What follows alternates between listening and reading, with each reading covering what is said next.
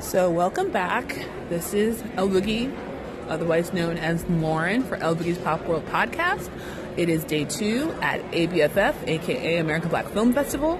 And it's really like day 1.5 because we got the other wave of attendance and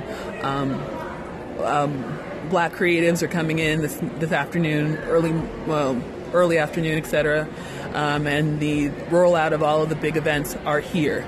So because I wasn't able to get credentials this year, first time ever in like the last 3 years, I'm going to have to pick and choose the events that I think are valuable and think that would be best for the site and you guys. So what is going to happen is I'm going to be going to the Overtown Performing Arts Center event with Jill Tracy, so when Hollywood comes to Overtown.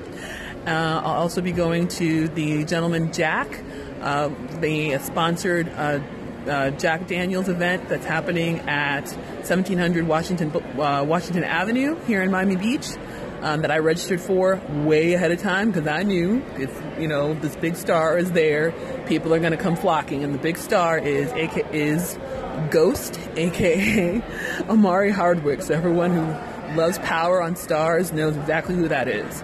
And then also, I got invited a few weeks ago, actually, to the Hard Rock Stadium. Hard Rock Stadium in Miami Gardens, a predominantly black, very bustling community, which is about maybe 20 minutes away from Miami Beach.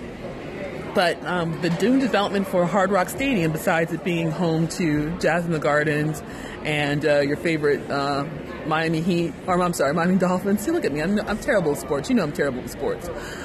Is that the Miami Open, which is the big tennis tournament that's been at the Key Biscayne, so close to where I used to go to high school, is now being moved to Miami Gardens at the Hard Rock Stadium. So they're just having a soft open tour tonight. So I'm going to go in there and just take a look and get you some good content and see what their plans are and ask all the interesting questions.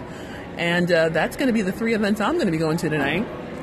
So I'm going to conserve my energy because yesterday was like a hot mess. If I could explain in one word or one expression, it's a hot mess. Just, yeah, when you don't get their credentials because you're used to, I think I've been spoiled.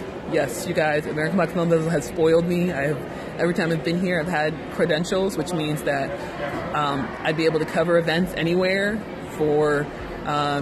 go through all kinds of seminars and stuff, and met all kinds of amazing showrunners and writers and black creatives, and really just kind of get in their ear and ask them questions to stuff. So I didn't have that now, so it's gonna I'm gonna have to improvise like we us bloggers / writers do, right?